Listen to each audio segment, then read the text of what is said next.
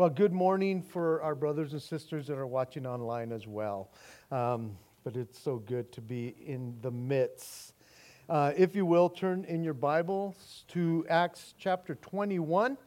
We started this new chapter last week, and we left off on verse 14. And so this morning we're going to pick it up in verse 15.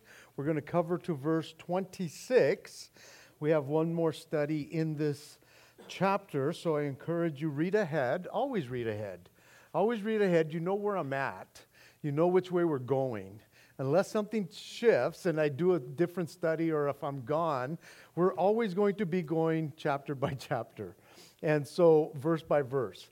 And so again, I encourage you to read on the rest of the chapter, see where we're going with that. So, chapter 21, beginning in verse 15. And after those days, we packed and went up to Jerusalem. And some of the disciples from Caesarea went with us and brought with them a certain Nason of Cyprus, an early disciple with whom we were to lodge. And when we had come to Jerusalem, the brethren received us gladly. But on the following day, Paul went in with us to James, and all the elders were present. When he had greeted them, he told in detail those things which God had done among the Gentiles through his ministry. And when they heard it, they glorified the Lord. And they said to him, "You see, brother, how many myriads of Jews there are who have believed, and they are all zealous for the law. But they have been informed about you that you teach all the Jews who are among the Gentiles to forsake Moses, saying that they ought not to circumcise their children, nor to walk according to the customs. What then? The assembly must certainly meet, for they will hear that you have come. Therefore, do what we tell you. We have 4 men who have taken a vow. Take them and be purified with them and pay their expenses so that they may shave their heads and that all may know that those things of which they were informed concerning you are nothing, but that you yourself also walk orderly and keep the law.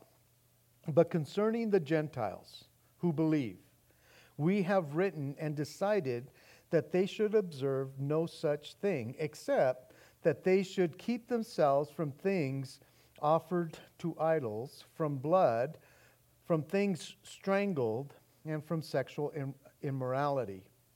Then Paul took the men, and the next day, having been purified with them, entered the temple to announce the expiration of the days of purification, at which time an offering should be made for each of them. Father, we ask your blessing upon your word.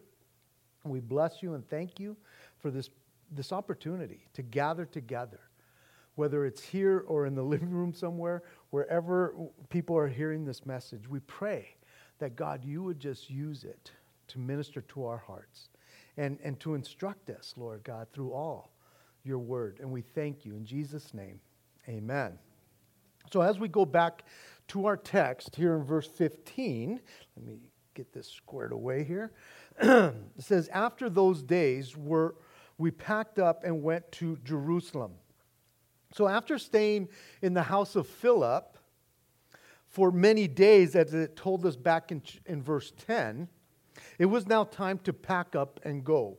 Or could I say that it was now time to arise and go to Jerusalem? Now, I know that I have shared this before, but it's always worth mentioning that any time, from any direction that you may be coming from, you always go up to Jerusalem. Always. In other words, you never go down to Jerusalem. It's like with us saying, hey, we're going down to San Diego, but we're going up to Sacramento. because it's north and south, right? We would always say that. Well, some of you guys like, oh, I'm going up to San Diego. It's like, it's not the way it goes because you're going south. So again, that's just a little pet peeve of mine. Sorry. I may correct you, I may not, if you say that, but just know I'm thinking it. But you're always going up to Jerusalem. Always. Especially true in this case. Again, they are coming from Caesarea, and Caesarea was a coastal city, which means that they are at sea level. They are now going to head east about 65 miles up to Jerusalem, because Jerusalem sits at about 2,500 feet. About where Victorville is, maybe a little lower than Victorville, somewhere around there. It's like coming from Huntington Beach all the way up here. You would travel up. In this case, they did. And so, again, it's always worth noting because you will always hear that. And when you read it, you always see that. So now you know. But it also says in verse 16, also some of the disciples from Caesarea went with us. We don't know exactly how many people had been with Paul when he arrived at Caesarea. He always had an entourage. He always had people traveling with him. And so we don't know exactly how many had come with him, but they ended up taking some other disciples, some other brothers from Caesarea as well, and now they are headed over to Jerusalem. So I don't know how big this group is. Now, we have come across the word disciples several times throughout Paul's travels. And it is, again, worth noting how important that is. Because these disciples were disciples of Christ. I know we can be disciples of other things, but this in particular, when we keep on running across the word disciples here, it means that these guys are disciples of Christ. And we have learned throughout our studies, and this is something that should just be embedded in us, that the word disciple means a learner, a pupil, one who continues to grow. I think I've often said it. You could be a Christian and not really be a disciple. But you cannot be a disciple without really being a Christian when it comes to Christ. Because some people don't want to learn. Some people don't want to grow in the Lord. Some people are just satisfied. Hey, dude, I got my ticket to heaven. I'm good. I'm getting in by the skin of my teeth. I'm good with that. And that's fine. But a disciple is one who continues to grow. One who continues to advance, mature. Let me use that word, not advance, but mature. And in this case, again, these guys that are coming with him are learners, pupils of Christ. We would call them brothers and sisters in Christ. Surrounding ourselves with disciples who are in Christ is so important for us. And this is why it's important that we gather together, not just on Sunday mornings, but hey, if this is the only time we can truly congregate, then okay, that far out. But we should have people in our lives that we have fellowship with, other disciples, other people that are going in the same direction, who are like-minded. Again, most of you, if not all of you guys, you guys work out in the world. And you deal with people who are not like-minded. And they influence your head with all the stuff that is being said, right? Because those things happen and we're around so many things. It is so good to be around other like-minded people that are going in the same direction, that have the same heart for Jesus that you have. Maybe you're at different places in your lives, but you guys are headed in the right direction. There's communion, there's fellowship. And this is what I love when we're looking at the book of Acts, that everywhere Paul went, he found some disciples. He always was looking for disciples. He wasn't afraid to go around non-Christians. He loved it, actually. But he always sought out the brothers and sisters in Christ, because it's so important that we have that fellowship. Again, like Pastor Daniel was saying, it is so good just to be around you, even if we mess around, just talk nonsense. It's good to be with other brothers and sisters, knowing that at a drop of a hat we can pray for one another. We can minister to one another. Oh, we can be talking about baseball. We can talk politics. We can talk all these stupid things. Well, not stupid, but crazy things. But always kind of bringing it back to saying, but we have this in common with one another. We are part of the family of Christ. We are brothers and sisters in Christ. And this is why this is important, guys. Now, again, now we don't know exactly how large the party has gotten as they are traveling over to Jerusalem. But I would say that there is safety in numbers.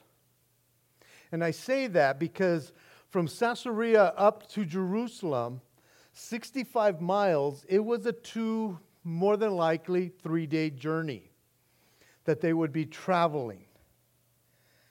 And in a larger party, you had less of a chance of being robbed, especially this time of year.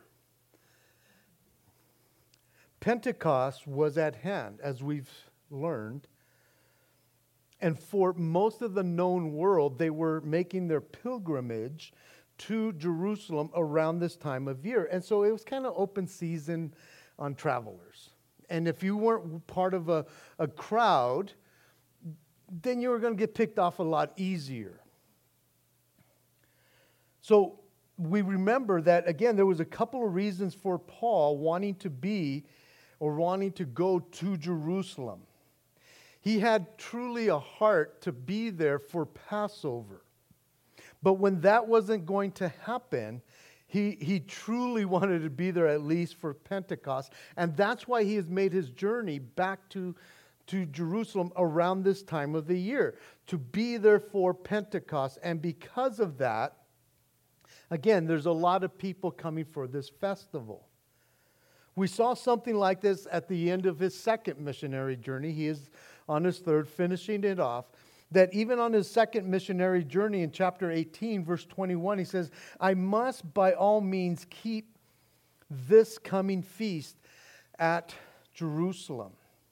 Now, even though the Apostle Paul is now a follower of Christ, even though he is now a disciple of Christ, he even has the title of an apostle of Christ, it's interesting that he still had a heart for his people, the Jewish people. It's interesting that he still wanted to be a part of some of these festivals that had to do with the Jewish religion, even though he is not He's not part of that anymore. You understand? He's gone away from that, but he still wants to be a part of that. The other reason why he had to go to Jerusalem was because he had some money, some funds that he had gathered together from the churches in Macedonia, and he truly wanted to be the one personally to come and bring that to the church.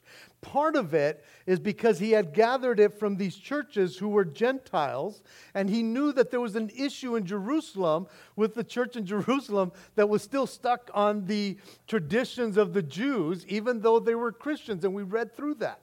And we'll cover a little bit more of that. And so he truly wanted to bring that together. He had been ministering to a lot of Gentiles. And so he's bringing this money from these churches in Macedonia that were primarily made up of Jewish or Gentile people.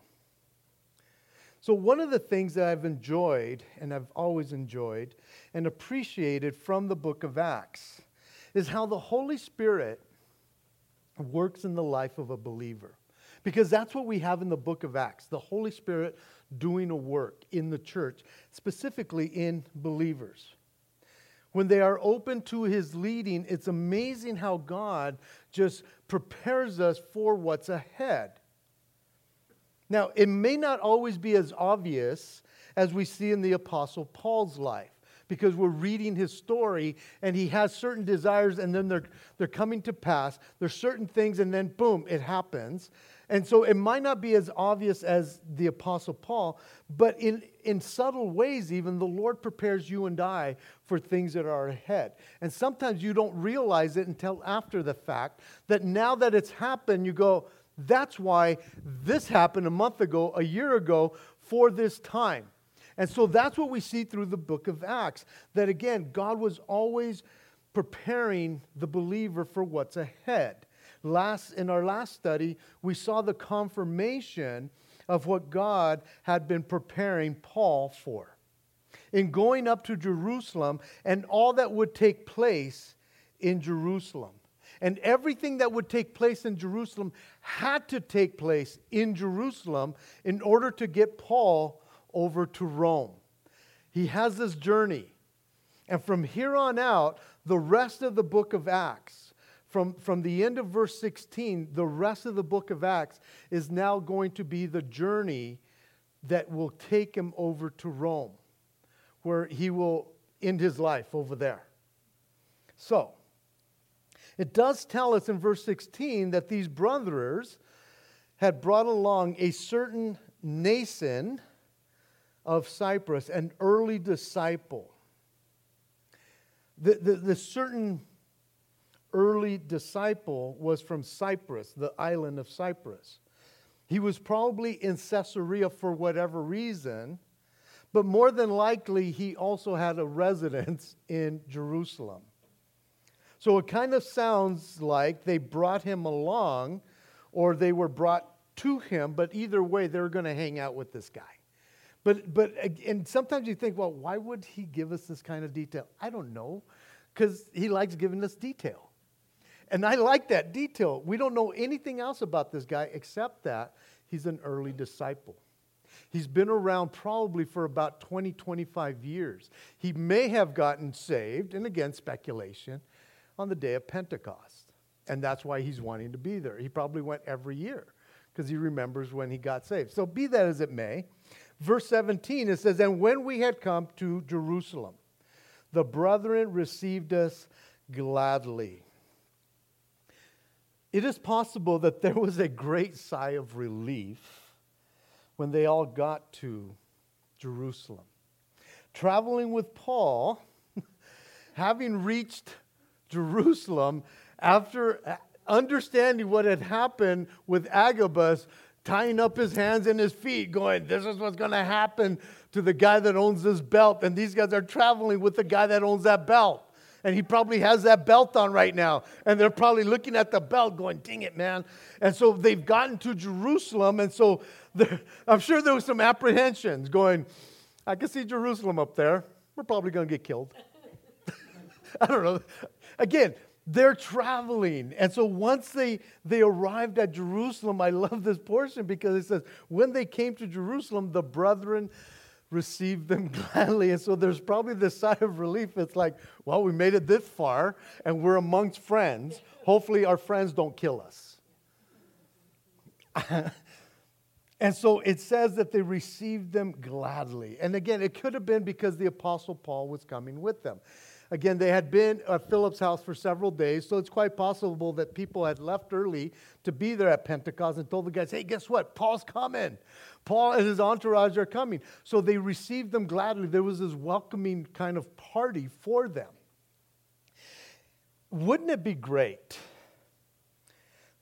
that if anybody or everybody, that everybody would be received gladly?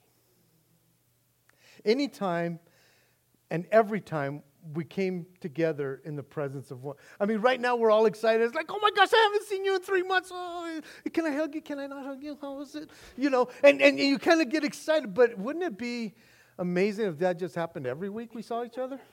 Oh, there you are again. Even on a daily basis, you're going, oh, come on, man. After a while, it's like, hey, what's up? But that we would be excited when we saw one another. Why? Because we're disciples of Christ. We have this commonality. And again, we shared it last week. We all come from different backgrounds, different everything. But that when we come together, we have Jesus. And it's like, hey, church, we're getting together, man. We come together once again. And so it says that they came together in verse 18 on the following day. Paul went in with us to James, and all the elders were present. So as they got together the following day with the leaders of the church of Jerusalem, that would be James and the rest of the elders. Now, Peter and John are not mentioned here. They could have been out of town at a conference. I don't know. But then again, they were elders of the church. I just found it interesting that they were not mentioned because those three were like the pillars. But James is there. When he greeted them, he told them in detail those things which God had done among the Gentiles through his ministry. So apparently that first meeting, the day before, was kind of devoted primarily to kind of just fellowship, hanging out, just kind of seeing how things are going. Maybe they had a little potluck, I don't know. The second meeting, this one, now that the rest of the leadership is there, this meeting in particular was given over to Paul basically to give them a report of his ministry among the Gentiles. Now, the Jerusalem leadership had agreed years earlier, over 5 years earlier, that Paul should minister to the Gentiles. And that was back in chapter 15. So it was probably longer than 5 years. After the first missionary journey, when he was out doing that. And according to Galatians chapter 2, again, he tells us they had this agreement that he would be ministering to the Gentiles. And so when they heard of what had happened on this trip, the elders rejoiced in what they had heard. And it says that he told them in detail. That phrase in detail means declared particularly, reported in detail, item by item. He was very thorough as he is sharing with them the places he has been, the people he talked to, the ministry that he got to do. He was very detailed in telling them everything that was going on. In other words, Paul gave a full and accurate account, not so much of what he had done, but what the Lord had done in him and through him in ministering to the Gentile community. And so he's sharing all these things, right? And it is quite possible that even though the writer of Acts doesn't mention it here at this time, that it was at this time that when they now gathered together with the elders, that the money, the love offering that had been brought from the other churches on behalf of the other churches was now presented to them. And maybe that's why there was this rejoicing going on, this glorifying of the Lord that he had provided for their needs from other areas. It doesn't tell us that, but at one point, the money that Paul brought had to be given over to the church in Jerusalem. But it's never mentioned, but it had to have happened. And so again, I'm just assuming, I do a lot of assumption when I'm reading, I throw things in, but it would have been around this time that he would have given them the money. This was like the second time that Paul had come to the church of Jerusalem. And so he's giving them this update of his travels. I find it fascinating because this is not his home church. The Jerusalem church was not the one that sent him out, especially on this third missionary journey. But I find it fascinating that he felt accountable to the leaders, to the church in Jerusalem, about what was going on in the ministry that God had called him.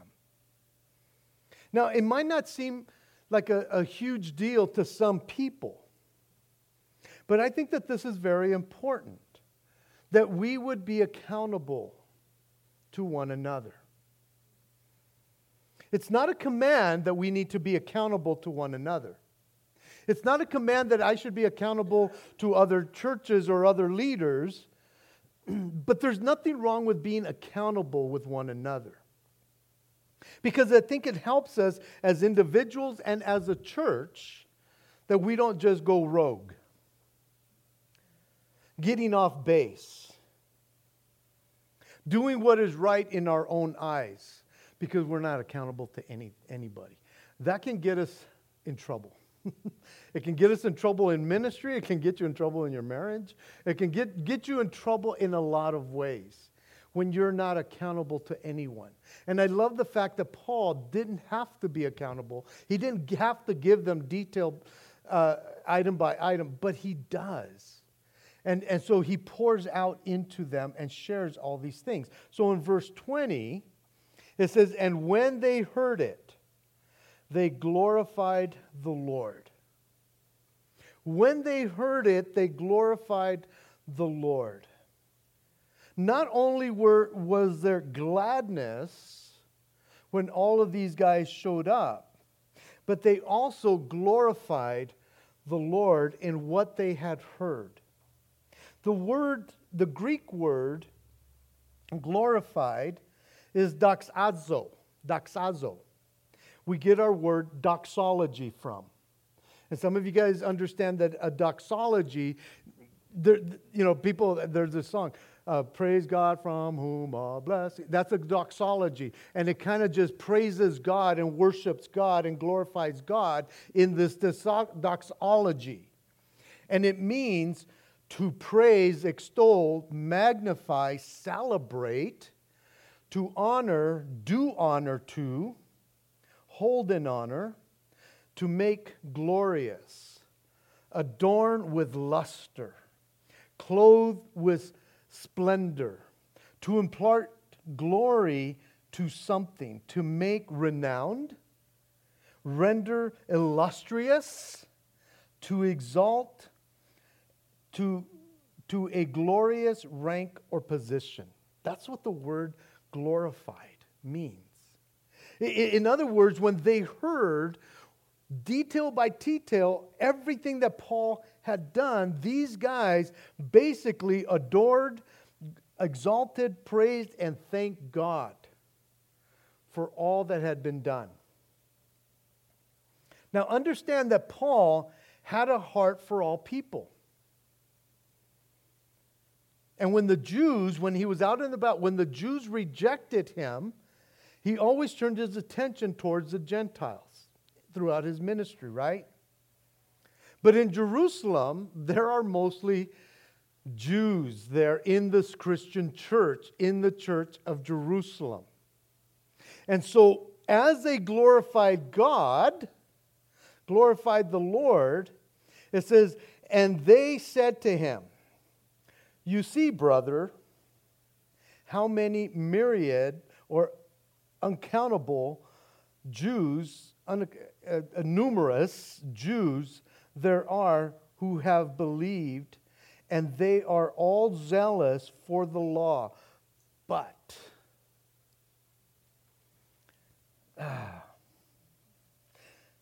there are countless Jews here, Paul, that have come to believe in the Lord Jesus. And the fact remains that they are still all zealous for the law, which means that they are enthusiastically upholding the law of Moses." Is this right or wrong? that here, the church in Jerusalem is enthusiastically upholding the law of Moses. Now, before I answer whether it's right or wrong, and before we touch on it, I want to say that this is why there are probably different churches and different denominations of churches. But this is why I think it's wrong. Because of differences, which most of the time are minor differences. These minor issues, they pit Christian against Christian. And because of these differences, oftentimes it gives Jesus and the church, the church, not this church, the church, it gives it a bad name. Because of these differences, churches fight against each other because they're doing it different.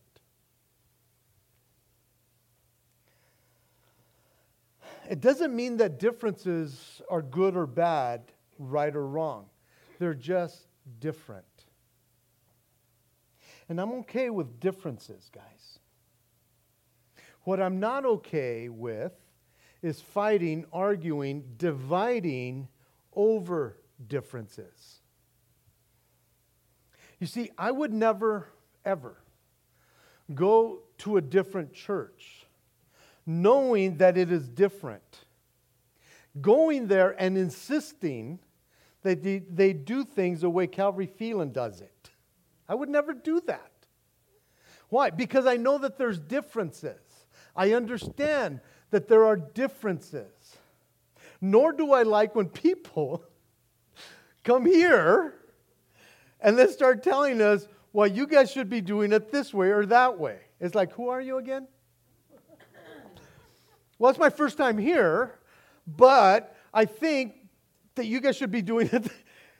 Again, you're thinking, oh, come on, Pastor Zeke. It's like, I hear a lot of stuff. For some reason, people feel the freedom. And maybe because I lend myself. It's like, tell me what you want. But for people to come to a different church that they're used to and say, why aren't you doing it the way we do it at our home church? And you almost want to go, well, go back home to your home church.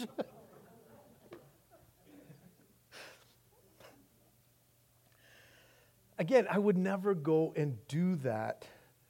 And yet, we shouldn't. I think we just need to respect the differences. It's not right or wrong. It's not good or bad. It's just different than what you might be used to. You see, the issue here, the issue had already been dealt with several years earlier after Paul and Barnabas' first missionary journey. And Paul, when he came back after doing ministry in that missionary journey, did not come back to the church of Jerusalem and say, hey, you need to act and be like all the other churches that we had just started and visited. He never did that. He knew that there was an issue with the church in Jerusalem because they were mainly brought up in this Jewish religion, and when they became Christians, they hung on to some of the customs of the Jewish religion. Paul understood this very, very well. He was just giving them a detailed report on what God was doing in and around other places. He never told them, now you guys need to change. But they, the church in Jerusalem, felt the need to express to him and even remind him that they still enthusiastically adhere to the law of Moses. And it's almost like they said, on top of that, Brother Paul, the people here, the church here, the brothers and sisters of the church, they have been informed about you. In other words, while we're on the subject of you, Paul, and how you do things differently than we do, we're going to have to kind of set you straight because you're here with us. And that's why I titled the message, They Glorified God, But. They were all excited for what God had been doing in other places. But it's not how we do things here. Again, Paul wasn't there to change them. He was there to report to them. He didn't even have to do that. He was bringing the money to give to them, but I'm sure he said, hey, can I just share with you what God is doing in other parts? And maybe they felt threatened. It's like, bro, don't be bringing up all those things here. Maybe that's the situation, but maybe not. They have already been dealing with this for quite a while. They seem to be so excited on one part, but We have an issue with how you do things because there's all these people who have been informed about you. And this is what I don't understand. I do, but I don't. And what's going on here? And that is why James, the leader of the church, now it doesn't tell us that James is the one that said this, but I'm assuming again, because he is the leader. But why had he not, or the leadership, dealt with the issue, knowing that Paul is coming? Why haven't they talked to the fellowship and saying, guys, here's our brother. He's coming. He's going to share stuff with us. He's not coming to change us. Obviously, everyone knew how they felt about Paul. Now, I say this knowing that this James has already written his book, the book of James. He wrote that about 45-50 AD. Right now in our text, we're at about 57 AD. So he's already written this book, and that book deals a lot with the Jews and not being under the law and having all this stuff. He's already dealt with it in his writings. And yet, he is still dealing with it after the fact. Now, I know that James can't control everybody in the congregation. There was thousands of believers. They have come out of the Jewish religion.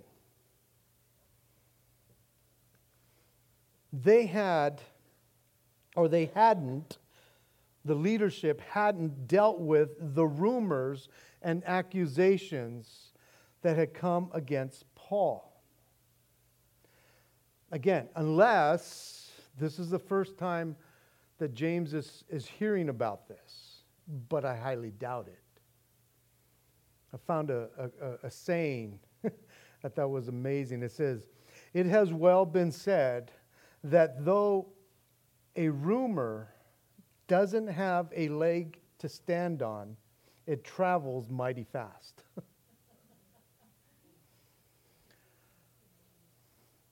Everybody knew the issues that they had against Paul. And they felt like they had to bring it up to Paul. Instead of saying, guys, it's just different. It's not bad what Paul is sharing and doing in other places. It's just different, guys. And I don't think he's coming to say all of you guys need to change. He's just coming to fellowship with us. But this is what they're learning in verse 21. But they have been informed about you, that you teach all the Jews who are among the Gentiles to forsake the law, saying that they ought not to circumcise their children nor walk according to the customs. I am certain that Paul probably talked about and dealt with these issues associated with the Jewish religion. These things that he has been accused of. He had every right to tell people, the Jewish people, wherever he traveled, guys, you're free. You're free from all of that. But I don't think he ever commanded them, stop obeying the law. He never commanded that. He did say this as he wrote to the Corinthians, all things are lawful for me, but not all things are helpful. All things are lawful for me, but I will not be brought under the power of any.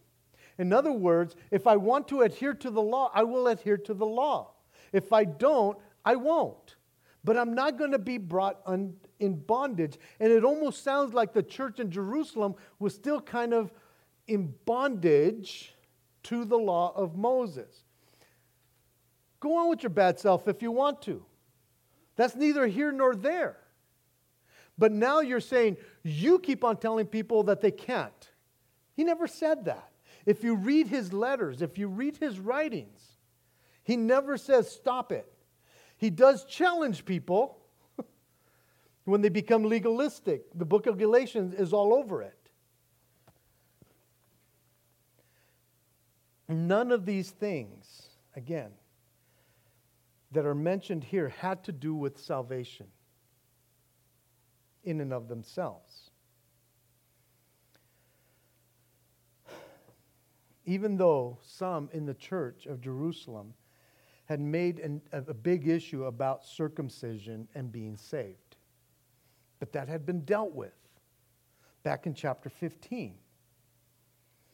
But why were so many believers, these believing Jews, still clinging to the law of Moses? Hadn't they read the book of Romans or Galatians? Probably not. They probably hadn't got the copy yet. But even if they had, I could almost guarantee you the church in Jerusalem would probably have had a difficult time with those writings. Because old customs are difficult to change. But you see, these brothers in Jerusalem, they were still saved. They were just a little bit more legalistic in what they were believing. And here's what's unfortunate. They didn't understand the freedom that Paul preached, the grace. They were still somewhat under the law.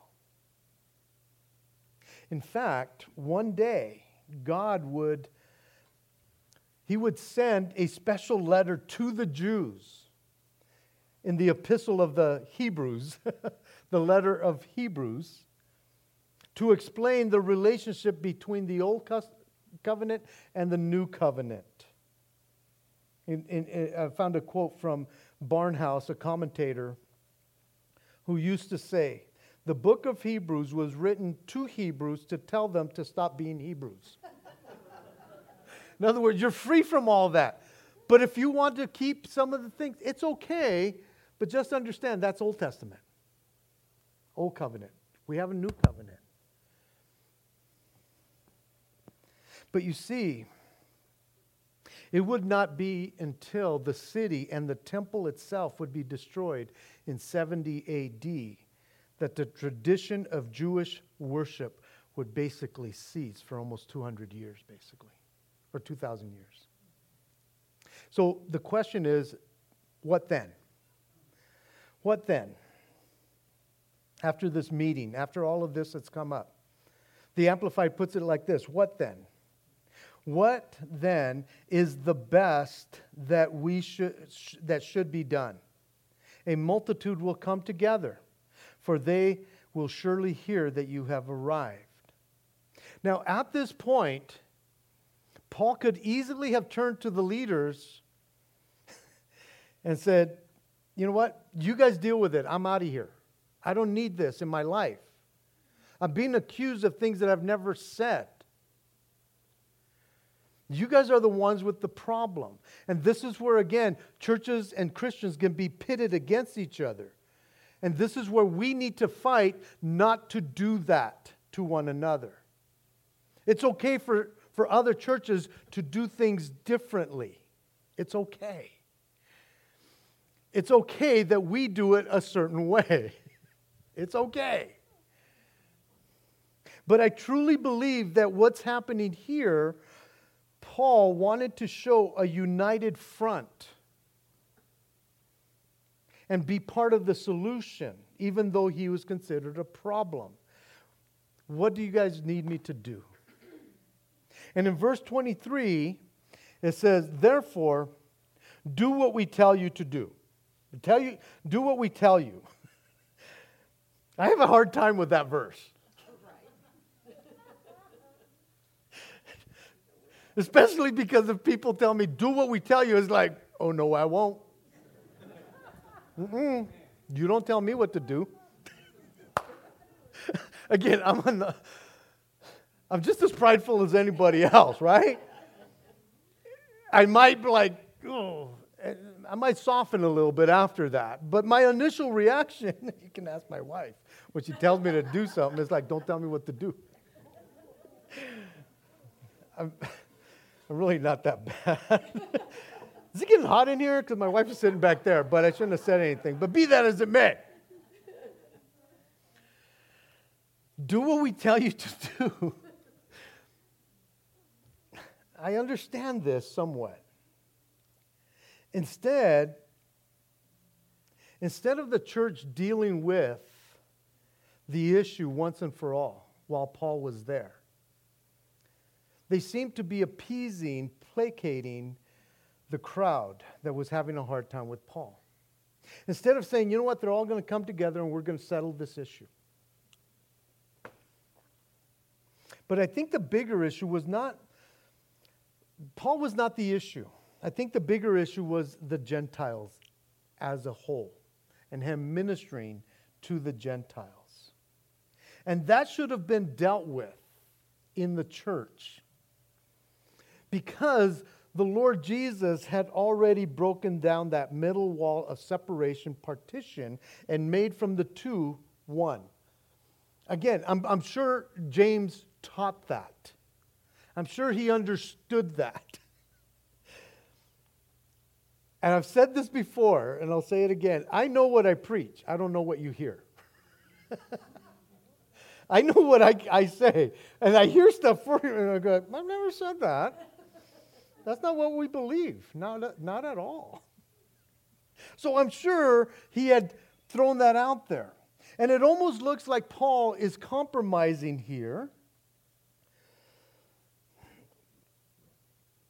I was going to have you turn to 1 Corinthians 9, but read it later. I'm looking at the clock. But you want to read 1 Corinthians chapter 9, verses 19 to 23, because in it, Paul says, I have become all things to all men. To those who are under the law, I will pretend like I'm under the law, just right with you. I will wholeheartedly. If you're outside the law, I will be as those outside the law. Again, knowing that there's the law. To the weak I become as weak. I have become all things to all men that I might save some. So here, Paul, it almost looks like he's compromising.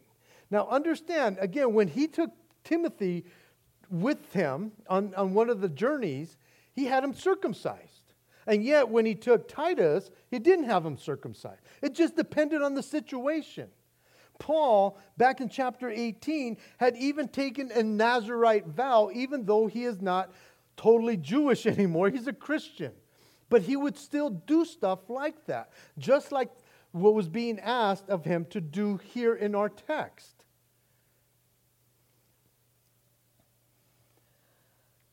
I guess the hard time that I had with this is do what we tell you to. It would have been better if they would have said, do what the Lord tells you to do, but this is what we think. Make a decision. I would have played it off that way. It would have been a lot better. But this is what, as I'm looking at this though, here I see the humility of Paul. In that he was willing to submit to these leaders that were not his pastors, but they were leaders of the church. In the name of unity and peace. You see, this was not going to affect Paul not one bit. He knew who he was in Christ. And he's going, you guys want me to do that? I'll do it. No biggie. And it tells them, take them and purify them and do all of these things. What I do get from here, from Paul, that Paul was someone who was not afraid to do something that was not Christian, that was outside the realm of what he normally did in one sense. But I will preface that by saying that there was maturity on Paul's heart, knowing that this was not going to dictate who he really was. He's being asked to do something that was not going to take away his salvation.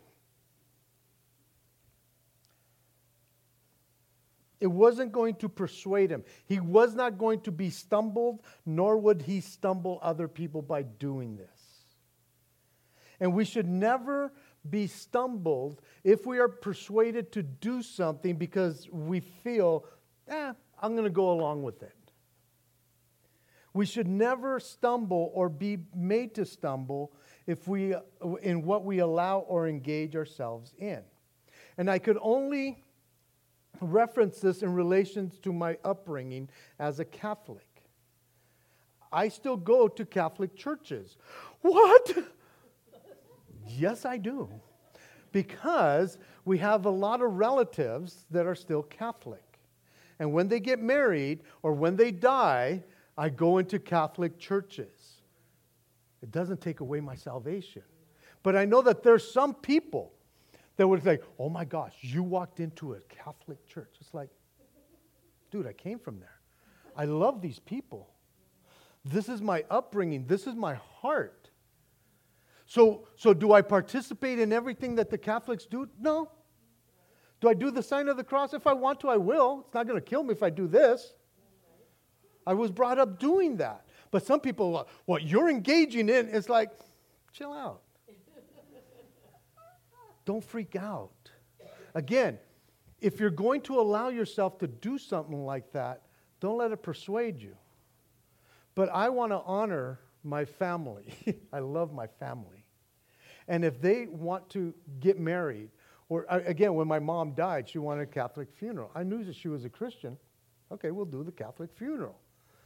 It doesn't hurt. And so that's the only thing I could relate to going on here. And so it almost sounds like what they were asking Paul to do was sponsor these 4 men in their purifying. He would have to purify himself. He wasn't going to get his head shaved, but he had done that before, but not this time. They were the ones that gave the offering. It seems that he was the one that paid for it all. He was almost like a godfather, a Nino in the Spanish culture. He sponsored this thing going on. Again, it wasn't going to take away from who he was.